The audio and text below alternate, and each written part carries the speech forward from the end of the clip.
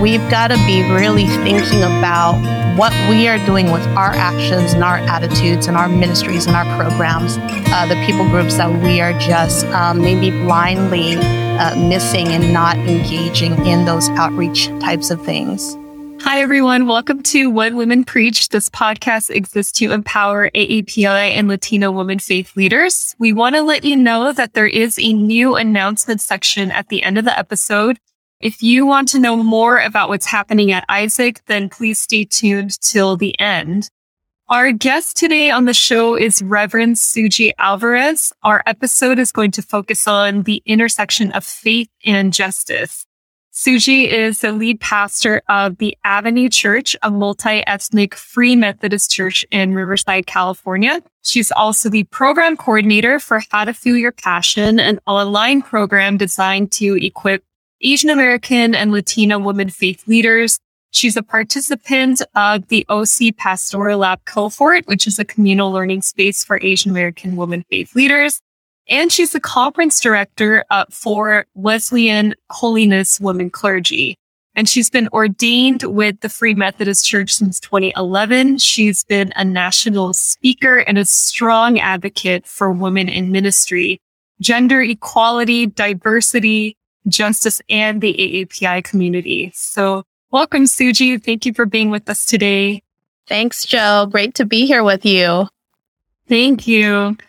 Why don't we start off if you can just describe your background for us and your current context of how you became the lead pastor at the Avenue Church? Yeah, I'd be happy to.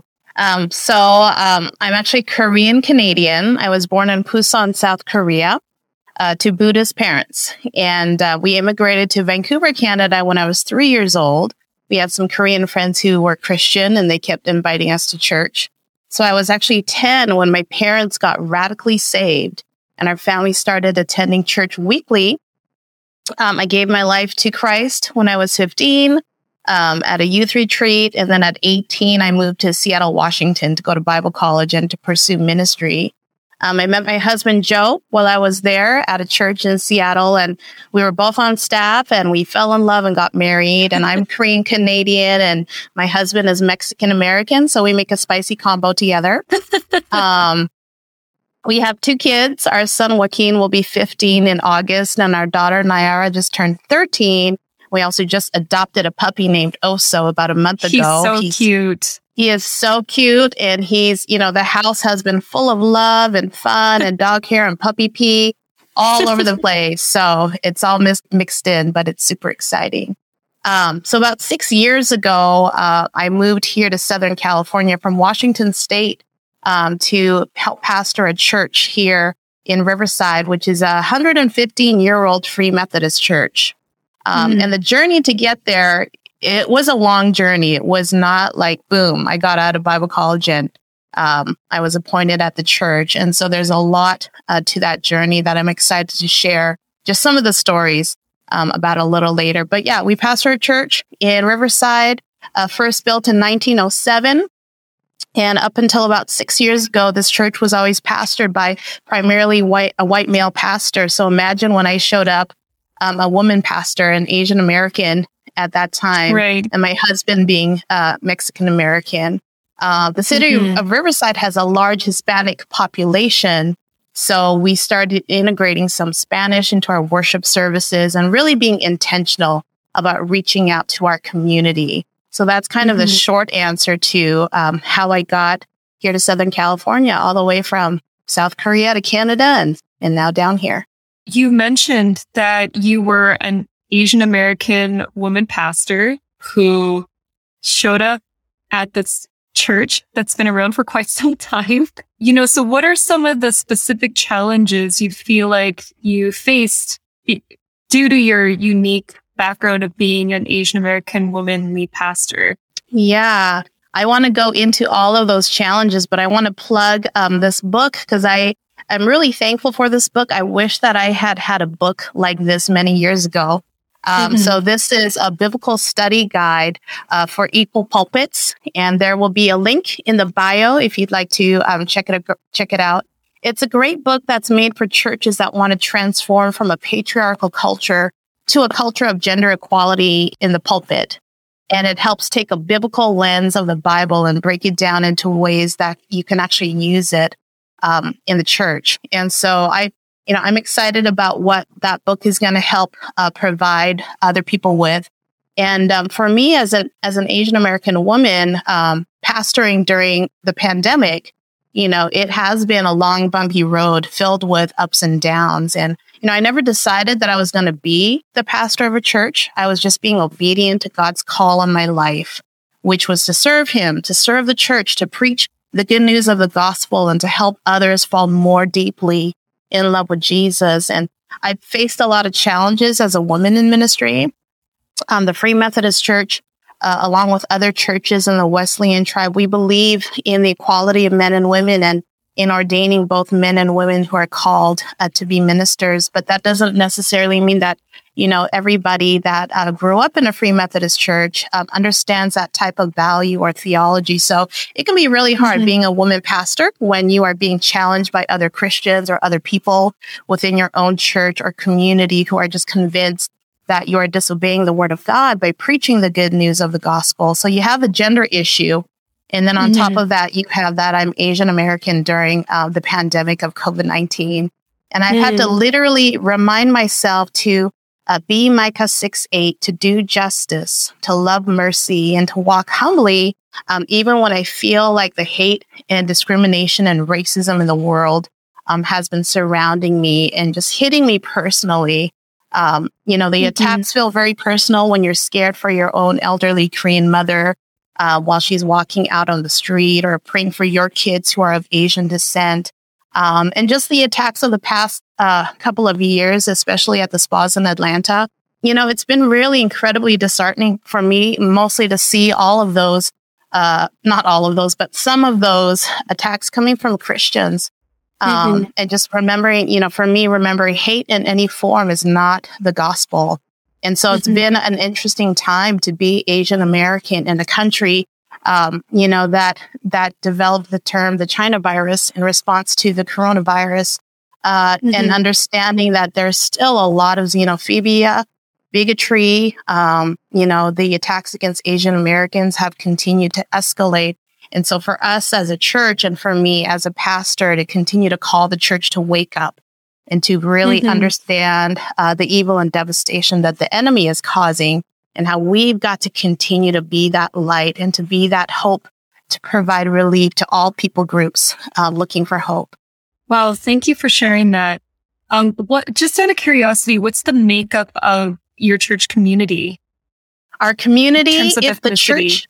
In terms of ethnicity, we still have primarily Anglo, and then we've got Hispanic, and then we've got other. So African American, Asian American, and other. In terms of the community of Riverside, it's actually very similar now. But when my husband and I arrived here about 6 years ago, the makeup of the church didn't match the demographic of the community. And we really believe that churches should represent their community in order to reach all people with the whole gospel. I think you touched on something very personal and common as Asian American women faith leaders, especially during this time of COVID and the pandemic and everything that was happening with Stop AAPI hate movement. It was more pressing because we were trying to lead our people and church and be present. And then at the same time, we were dealing with something that was quite personal, and hitting us on all fronts. So yeah, thank you for sharing that and for naming that. What were some of the ways that you were able to do both at the same time? And, it's not that you're confined to just two of those roles. You're doing many things, and you're also mother, wife, and daughter, but how did you get through that period of time? I think one of the things we really tried to do was pastor the people that we had in front of us. At the same time, we had to be incredibly intentional about reaching out to our community.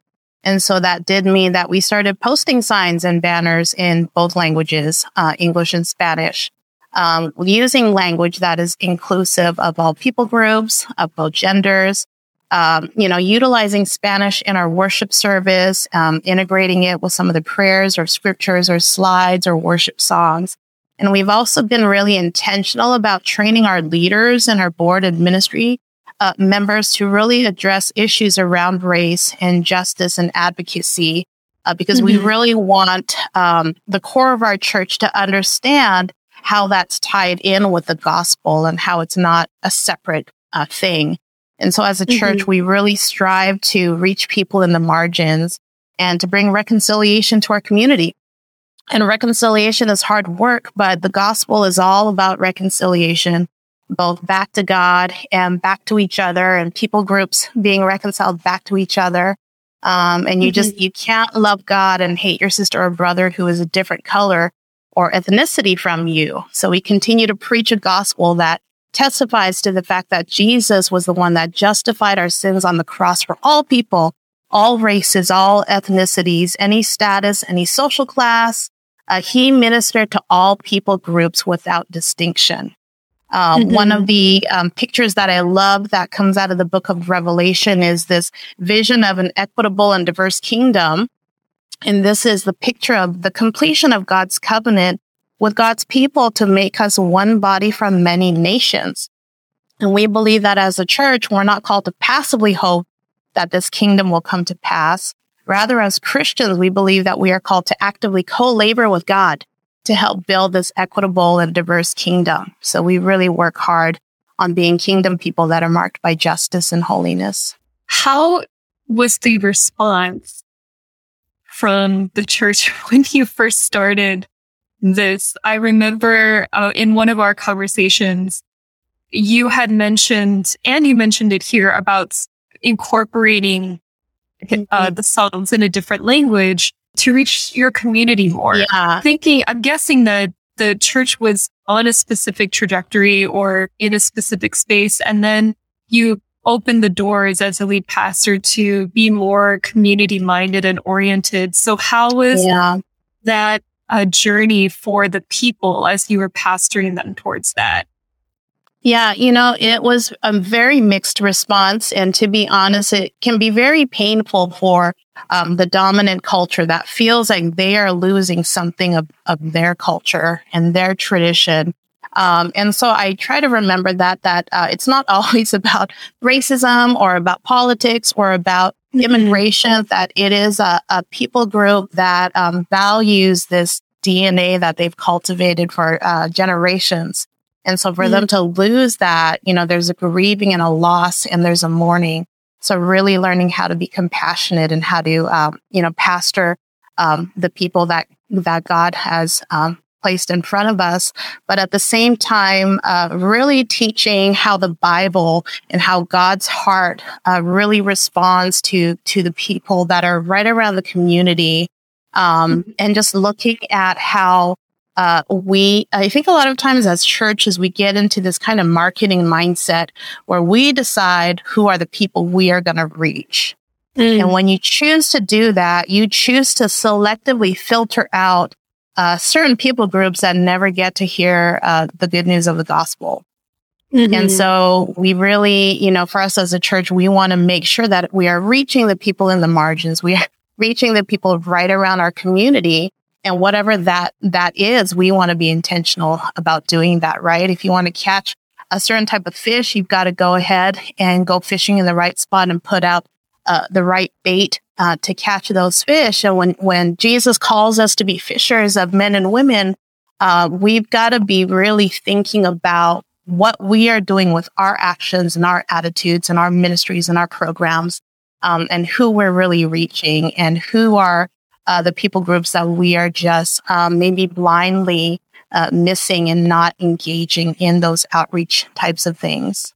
I think you touched on something really important, that grieving process. I think sometimes when it comes to the integration of faith and justice, what I've seen in some church spaces is there's that lone voice or that feeling of we need to do more, right? Or we need to, it almost feels like a fighting spirit because they're so passionate about integrating faith and justice together and not being able to see it in their church can be frustrating. As you were sharing about empathizing with those who are feeling that loss and leading them through that process on a new road of integrating your community members.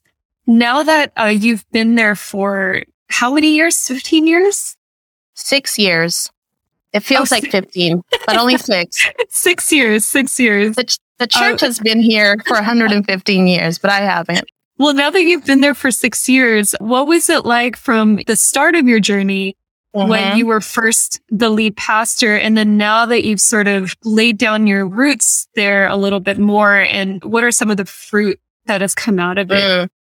Yeah, great question. I think, earlier you had asked me about the makeup of our church, and some of the fruit is seeing more representation and seeing more families that are part of the community that are also worshiping with us and that are serving now and that are becoming a part of our leadership team, and just continuing to see that God is the one bringing that harvest. And we're really thankful that we've seen that. It's been a hard season for churches as well as for a lot of businesses and other organizations during the pandemic. But we really believe that God has positioned this church specifically in this season to really help make an impact in divided times, right? Because we live in such a divided time. And even in the neighborhood where we're at, we're actually surrounded by Baptist churches, by non-denominational churches, primarily the churches that are pastored by men. So as a Free Methodist church, we really stick out. But we resonate with a large group of the community who are excited to see somebody, serving in ministry that looks like them and that feels like somebody that they can go to.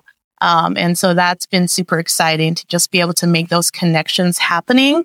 And then again, just to for our church to really understand that discipleship is more than just us and God. It really has to be both deep and wide. So we've gone wider in the season in the last 6 years, and that's just been just a huge praise, and just continuing to see the ways that people are understanding the felt needs of the community, whether it's a spiritual need, whether it's a physical need, whether it means serving people that need food, serving people that need support through recovery and addiction, serving people that need a whole bunch of other physical kind of felt needs, and tying all of that in with their spirituality so that people understand, who God is and how he provides and how he desires to meet every one of their needs. And so that's been really exciting to do. We do live in an area that is very impoverished. It is one of the areas in Riverside that has the most, families that are just in need of extra support. In this time, I think we've been able to meet that need. And so that's one of the fruit that we're really, glad and just honored to be able to do. What you said about your church's role within this time is important, because I think a lot of the times it could feel like this massive thing for where do we fit within this whole idea of justice? But you are focusing on something very specific, which is your church's role in your community and how you are reaching those who are right in front of you. I think you said that a couple of times. Yeah, we just, it's interesting. So 6 years ago, my husband and I started by co-pastoring this church together. And it was in January of 2020 that I moved into the role of the lead pastor. And shortly after that was when the pandemic broke, right? In March of 2020. And I don't know if people realize this, but, there were communities of Asian Americans who were deeply hurt and offended when pastors or faith leaders started using that word China virus. And for the first time, there were parishioners that were sitting and worshiping in churches for the first time wondering, is this the kind of church that I want my family and my kids to be raised in? And it was almost like for the first time, people were looking around and figuring out, are there other churches that value, diversity and inclusion? And are there any churches that have Asian American pastors? And it was like, well, here we are in Riverside, just kind of randomly right smack dab here on the corner of California and Adams. And just kind of thinking through the timing of it all, I thought it was just really an interesting time to just be a lead Asian American woman pastor in this season of our history. How has that response been from your people now that you have multiple ethnicities within your community? How do they respond, I guess, to each other? Is it more, do you see that it's more communal now, or is there still that sense of loss a little bit? I think it's still a little both, but I would say in the season, it is definitely more communal. We are definitely, I think some of our older church members that have been a part of the church for a long time still feel that loss. You know, some of the people that, you know, they went to church with for years, they are no longer here, whether that's because they moved away or they are worshiping somewhere else, or for some of them who were elderly, they've passed since then. So there's so much loss all the way around. But at the same time, God has been bringing us new people, new families, young adults, and there's just new fruit and a new spirit and a new movement that is happening. And so that is exciting for the people that are looking through that kingdom lens of what is happening and understanding that regardless of who walks through the door on Sunday morning, you know, that is our, that is our sister and our brother in Christ. And so we have built a deeper connection with our people and with families and with the community. And that's been super exciting. Thank you for giving us a snippet of your church and what a multi-ethnic church can look like to lead a church into community mindedness. Yeah, you are so welcome. I did want to quickly give a shout out to Advanced Advocates for Women in Leadership. This is a new group that I'm a part of because I'm passionate about encouraging and equipping other women in ministry. It's actually a part of a group within the Free Methodist Church. We're dedicated to providing a connection space for women that have been harmed by sexism within the Free Methodist Church, helping facilitate women's healing and empowerment, offering resources for those that are on a journey of repentance and change regarding bias, and continuing to provide opportunities for growth. So I just wanted to give a shout out to that steering committee. And lastly, I've been a part of this organization called Wesleyan Holiness Women Clergy for the past several years. I actually started attending back in 2006. That was my very first Wesleyan Holiness Women Clergy Conference. And we host a biannual conference for women clergy and male advocates. So it's every 2 years. Every 2 years. And we just had our last conference this past March, and we had a little over 600 women and men attend this event. And I'm super excited to be the conference director for the next conference scheduled for spring of 2024. And I want to invite all women from all faith backgrounds, it's cross-denominational, to come and attend and experience this amazing gathering of women pastors in ministry, and to continue to help create this culture of equality and advancement of women in ministry. I love it. Yeah. I think this is a great segue into a couple of other announcements that are happening at Isaac. We officially launched the first Asian American Congregational Leadership Practice Survey. So if you are in a position of leadership in the English ministry congregation or an English ministry church, and you can respond to questions regarding the status and conditions of your congregation, please take the survey. You can take it yourself, and you can invite others, any other pastor, Asian American pastors who fit that category that I just read. It's going to shape the future of the Asian American church. We hope it will. So please take it. It'll only take 15 minutes. The final one is our previous podcast episode featured the book of Biblical Study Guide for Equal Pulpits. Suji also gave a plug for that earlier in the episode.